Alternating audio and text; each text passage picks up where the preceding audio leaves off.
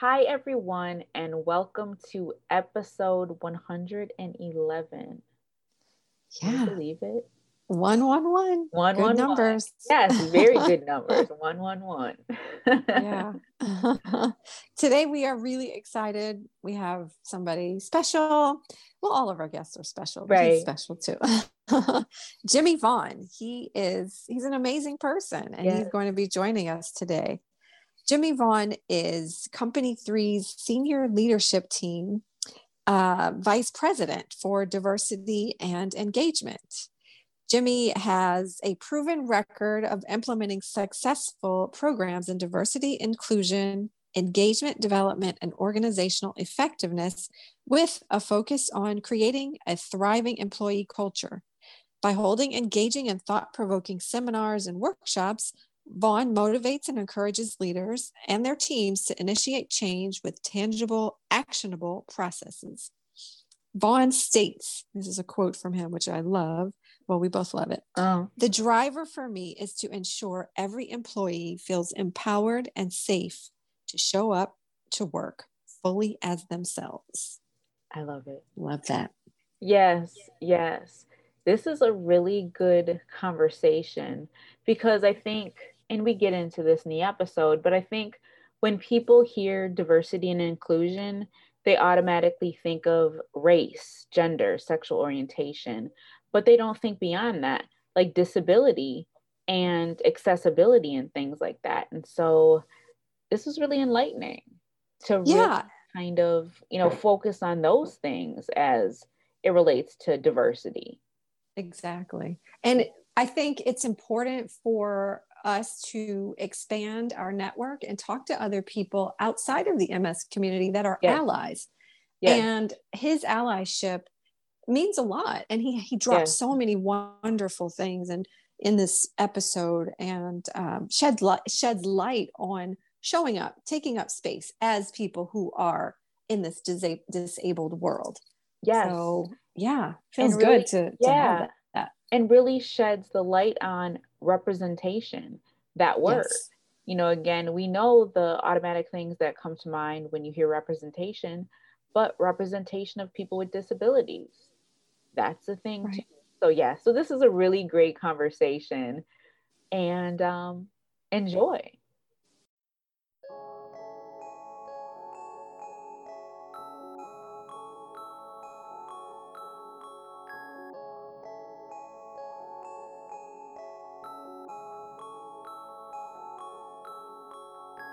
Welcome to season 4 of the Myelin and Melanin podcast. I'm Dawn. And I'm Dana. We are two Black women sharing our musings on life, MS, and everything in between. You can find us on the web at myelinandmelanin.com, Facebook, Instagram, and Twitter at myelinmelanin. Also, don't forget to subscribe to us on YouTube. Welcome, Jimmy. We are really happy to have you on with us. Thank you. I'm really happy to be here. I appreciate the invite. Yeah. So when reading about you, we see that you are pretty much a wealth of information and you have a wealth of experience in the field of diversity, equity, and inclusion. Can you talk about how you came to be so well versed in DEI? Wow. I mean, that's a great question. I think it started really young for me. Like I grew up in St. Louis and particularly like Ferguson. So I think most people are familiar with the name Ferguson because of, in 2014 with the murder of Michael Brown and the kind of shift in the way that we talk about like Black lives, and it kind of, elevated the entire conversation around equity and anti-racism and such, even though anti-racism, the term kind of came a little bit later, but just the overall concept. So I think it's always in some way, shape or form been part of, my experience, just from living in a space where, like race and, identity was always kind of part of the conversation. I Mm-hmm. also think you know, as a kid, I was always that kid who one was a little bit bullied himself, for being like different, but then also, you know, I still had that whole drive to take up for the underdog. And even though like I was like this small kid with like Coke bottle glasses and a big head and big feet, but was super skinny. So, but you know, like it somehow that didn't stop me, and it didn't like take any kind of like tenacity away from me. It kind of drove it. So if I ever saw anybody else being kind of like, you know, abused or anything like that, then I was the person that spoke up. I was the one that was like, hey, we're not doing this, you know. Right. And I think that really kind of like led into it. And so all the different areas of, you know, like my career and the spaces that I've worked throughout, you know, the years, there's always been an element of that, which I think was the thing that intrigued me the most about, you know, as we started getting more and more into discussion. It was always like I saw that there was a need for, you know, people that were brave enough and equipped enough to speak about, you know, marginalization and, you know, wanting to make sure that everybody felt included and welcomed, even within like the workspace. And I think that was really just kind of like the impetus of it that really kind of sent me down these variety of different roads to make sure that I had as much information and as much language and as much understanding of a lot of the nuances that, you know, that are related. And I think the more that I got into it, the more fascinated I got by it. Okay. Yeah, that is very cool. Yeah.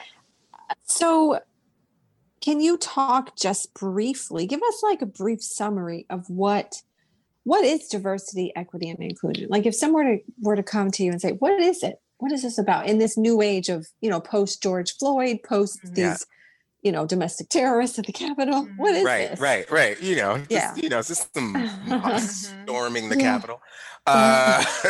Yeah.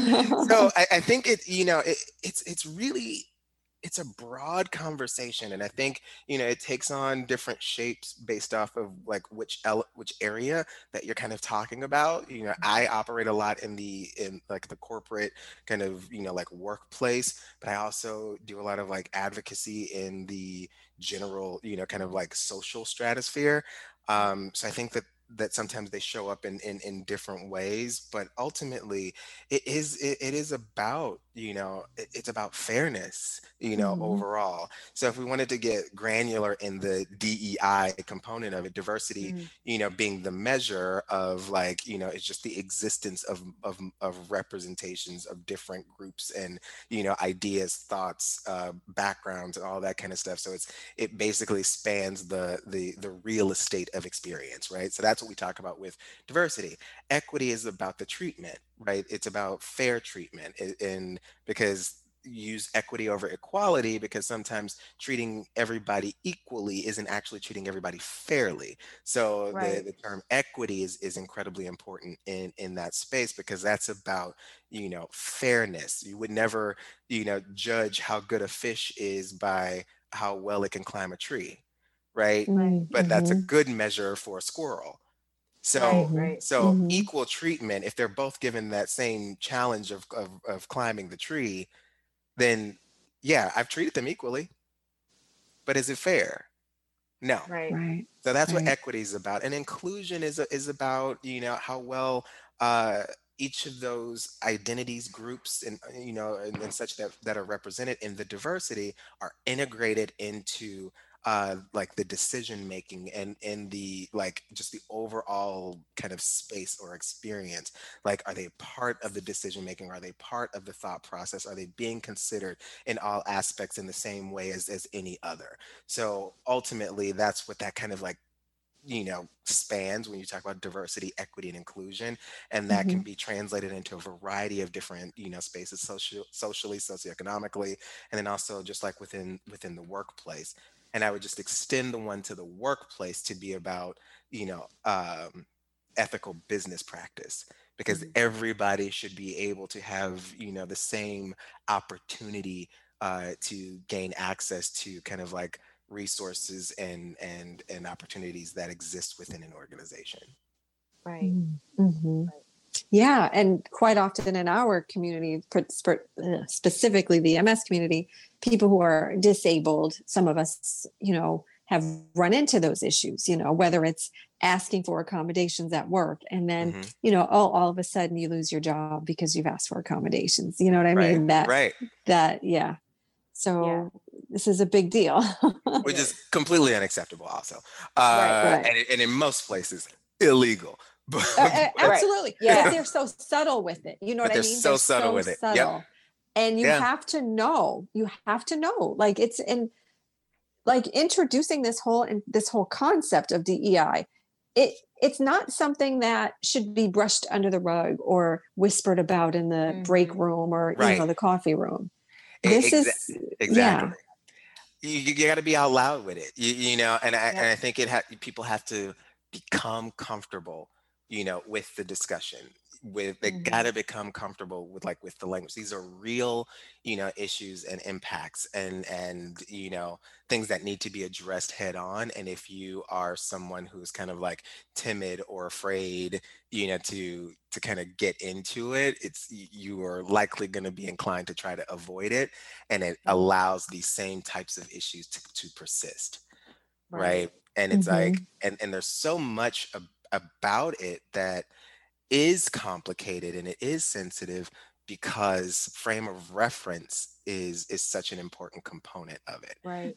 And when people don't understand, they have a hard time grasping, and they have a hard time implementing, and they have a hard time being identifying and having that empathy where they can put themselves in someone else's shoes and grasp the gravity of it, because their personal experience doesn't reflect that. And there aren't many things in this world that require somebody to get it in order for it to happen. And I think that's one of the things. So we have to speak about it so that we can level out that, that shared understanding.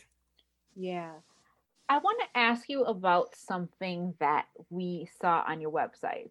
Okay. So, when we talk about diversity, equity, inclusion, obviously representation is in there as well. Representation is huge. And I say, so I'm going to read this quote that was on your website.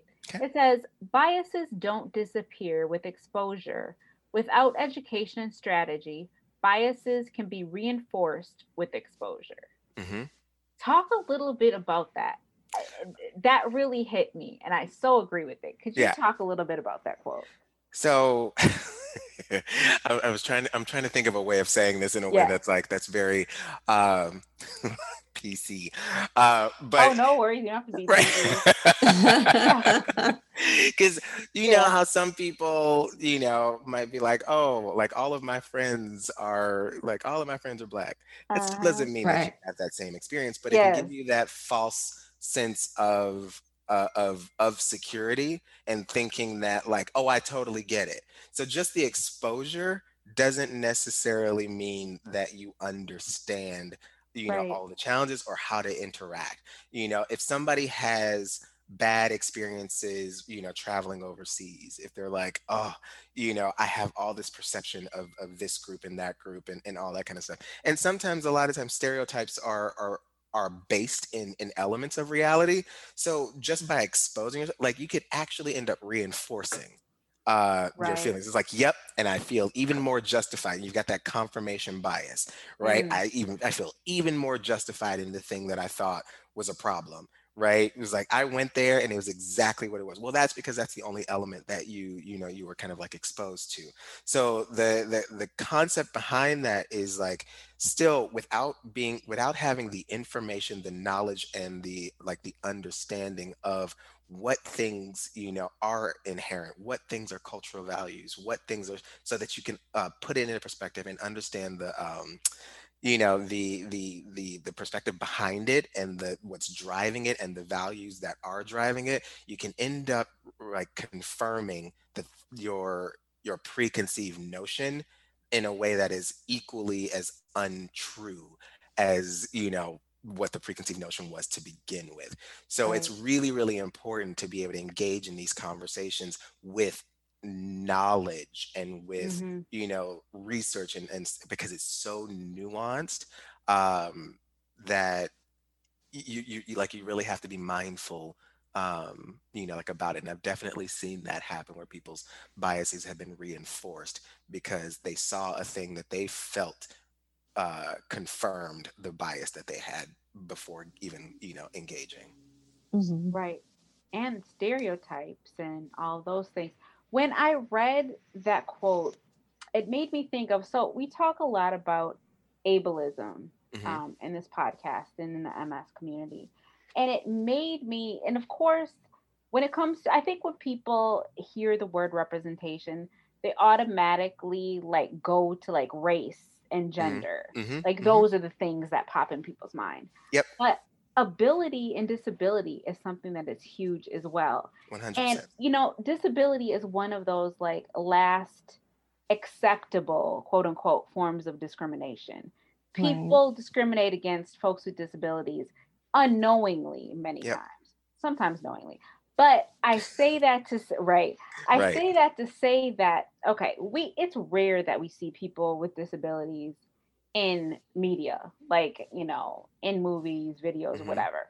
And if we do see them in a movie or commercial, whatever, usually like the plot or like the whole point is, you know, whatever their disability is. If it's a person in a wheelchair, the story is that Jane Doe is in a wheelchair, not Mm-hmm. Jane Doe is going to the movies. And Hmm. and, and we don't even have to mention her wheelchair because that's just how she gets around. And Right. I think that when you throw people in, so okay, we've got to get some folks with disabilities in the mix. You just throw these people in and it reinforces people's like already, I don't know, convoluted stereotypes and thoughts about people with disabilities. Oh, well, Hmm. I see so and so, using some type of mobility aid. That's the story, not the Right. human. And not to cut you off, Dana, but if you think about it in terms of entertainment, remember when I can't remember his name at the moment, the guy from Boys to Men, when he came out and said he had MS, and people found out he had MS, and they were like, oh, that's why he was using the cane, and it's like there has to be a justification Right. as to Right. why something is being used. Like it makes it like so much easier to understand or more palatable for them. You know what I Yep. mean? It's very odd. It Yeah. really is. And it's like, and I think there's a part of human nature that does do that, which we the way that like the human brain works is in categorization, because we categorize in order to create shortcuts to meaning. Mhm. And when things are outside of that frame of reference that we have a hard time reconciling it. So we naturally do this type of thing where it's like, I don't understand because my frame of reference is limited. So I Right. don't understand why this person is operating this way because most people, and then when they find Right. that out, they're like, oh, there's a justification. Oh, now there's a reason. Oh, now Now I it can makes accept sense. that. Oh, now that Right. exactly. And this is the reason why, we also talk about why it's so important for, DEI strategy and DEI training and all these kinds of conversations, because we actually have kind of natural compulsions toward trying to simplify things, Mm. Yeah. right? But the world isn't simple, right? So we Mm. have to be active and intentional about making sure that we are doing the work to expand our frame of reference, Yeah. because Mm, those things have impacts on, on people's livelihoods, on people's Mhm. survival, on people's, just everyday types of things, because many of the things that we do are either, collective types of decision making. And, from the way that, we provide wheelchair accessibility in like Mhm. within a facility or something like that. So a lot of times we have to bring out these policies and procedures to make sure that people are taking things into consideration that Right. that might not be at the forefront of their mind because of the way that, you know humans have this kind of like Yeah. limited ability to think broadly, or they try to triage what they think is most important, and the things that aren't directly impacting them tend to fall at Right. the bottom of that prioritization list. hmm Yeah. Yeah, Absolutely. we have to constantly prove And here we are again with our phrase, taking that we have the right to take up space. Right. You know what I mean? Yeah. Yeah. And with that being said, how do you take up space? What does that mean to you? Ooh. I always take up space. I think I'm intentional about taking up space, and I had to become, like resign to that concept. Because I think it came to the point of wanting to define my space, even more so than just generally taking it. I wanted to define my space. And I felt like if I left that to anyone else, it would be defined for me. And I didn't like how they were doing that.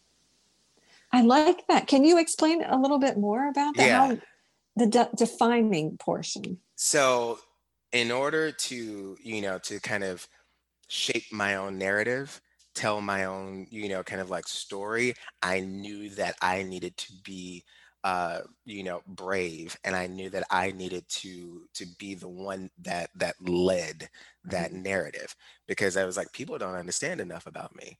People don't know. They have all these preconceived notions. They don't know what's going on internally. They don't know. They don't know anything about my experience. So how would they be equipped to tell my story on my behalf? Right. And so that drove me to be, to kind of like understand my story better.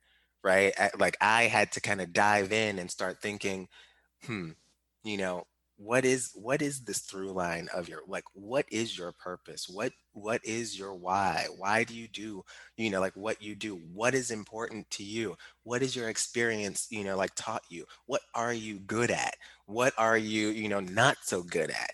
All of these types of things, the more that I kind of like looked into that, the more it was easy for me to articulate it, the more it was easy for me to be able to, not necessarily defend it, but to establish it, to be able to say, no, this is who I am, and not let anybody else define that for me. This is what I need. And I feel like this is the reason why I have a right to be able to say that I need that. Right. And not let anybody shift me from that ability, because as soon as I let that be in somebody else's hands, it always took a turn that I didn't like. So I was like, that's not true representation of me or who I am. So I feel like just the concept of taking up space for me exists in my ability to speak about my space, in order my ability to define it for others. I love that. I do I too. love that.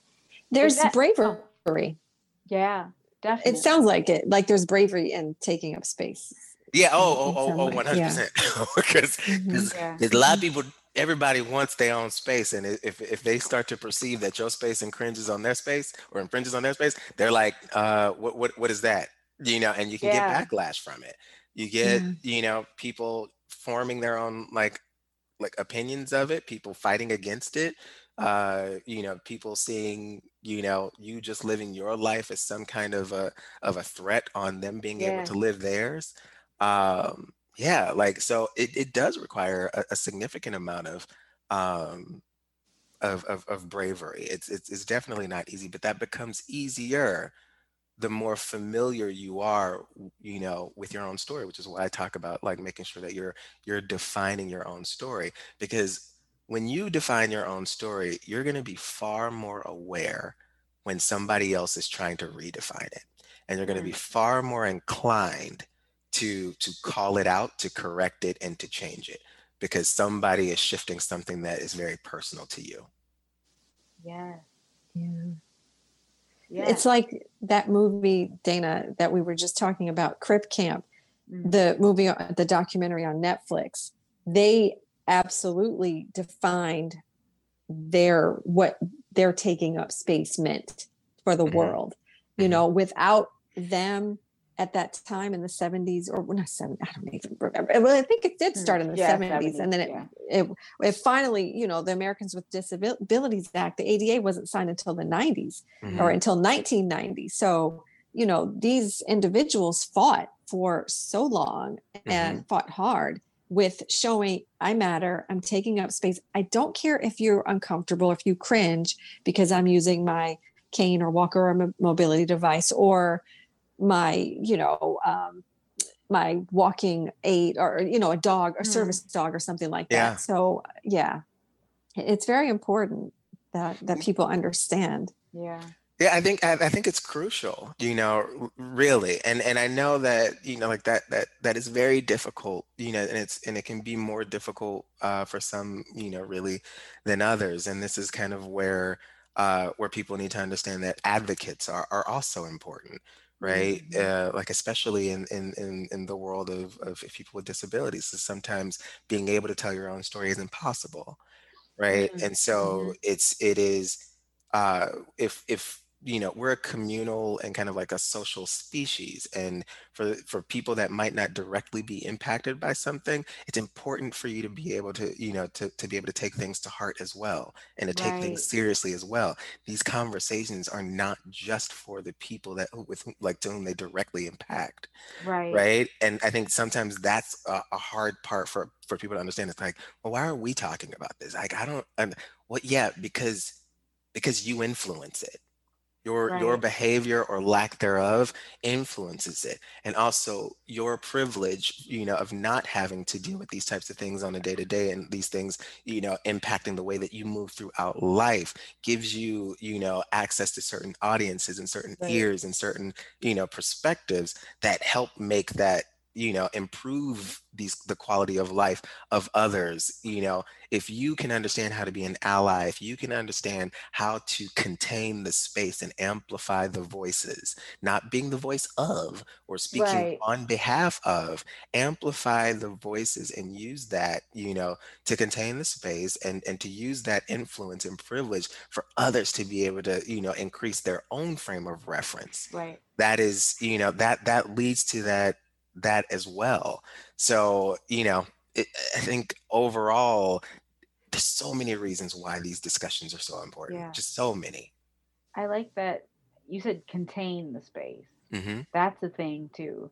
Talk about taking up space and making space and containing the space. Yeah. Um, Shifting things a little bit. So again, as we were browsing your website and looking at the workshops that you do, something really stuck out to us. So you lead a workshop or discussions about the idea of making room at the table. Hmm.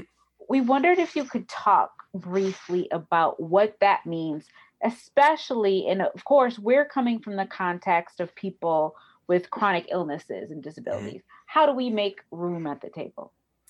I think what for one, the simplest is that we demand it. Hmm. Right. Like Yeah. I think the simplest is we demand it. And I think in many situations, the more that we understand that, like, you know in many cases, yes, people are doing things intentionally, but I think the vast majority of times people are not. Hmm. And I think those are the people that are actually the audience, because there's more of them, Hmm. right? And that group tends to just need, like, to be sat down and taught what is and what isn't. And they need Right. to be, like, informed and understood, because you're never going to convince everybody, and there's always going to be those outliers that just couldn't care less. Right. And maybe I'm being idealistic, but my experience has shown me there are far more people that are just ignorant, and it's not Right. willful ignorance. It's just, I never saw it that way. I never Ex- thought about it that way. yeah. I never considered it. And oh my gosh, thank you for bringing this, to my Hmm. attention, and so on and so forth. So it's about, taking those opportunities. But I think there's a couple things that you need to be prepared for when you're doing this. Because Hmm. one, when you're advocating for yourself and you're making room for yourself at the table, there's a lot of resistance that can come your way, Hmm. just because people are afraid of change. People don't like change. They think that change is going to be too much work, because they're already spread thin, they're already Right. overwhelmed, all of these other excuses that one can come up with because they just don't grasp it. And so that can be really taxing on an individual, especially when you feel that you've gotten to the point where, why am I having to explain my right to exist, Hmm. to other people? And that's emotionally like Yeah. very taxing. Yep. So I think, as part of this space of making room for yourself at the table, one of the main things is self-care, is like, and it's self-awareness. Mm. So it's being aware of, knowing when you've reached your limit, knowing when you need to recharge, and knowing when you need to walk away, Mm. right? And the more Right. familiar you are with that, the stronger, you're going to be, and the more, like, prepared you're going to be for that. But go ahead. Yeah. No, and attaching boundaries in that self-care. That's really crucial too. Absolutely. And I think another form of the awareness is being aware of the room. Kind of read the room, know where people are, know how they're how they're kind of responding, so that you can know if is this when I push, or is this when I they're already in a space that's going to tax too much of the energy that I have reserved for today. So I'm going to walk away for a second, and then I'm going to come back, because I'm big on budgeting your energy as part of self-care, because it's like not every conversation is the conversation you need to be involved in.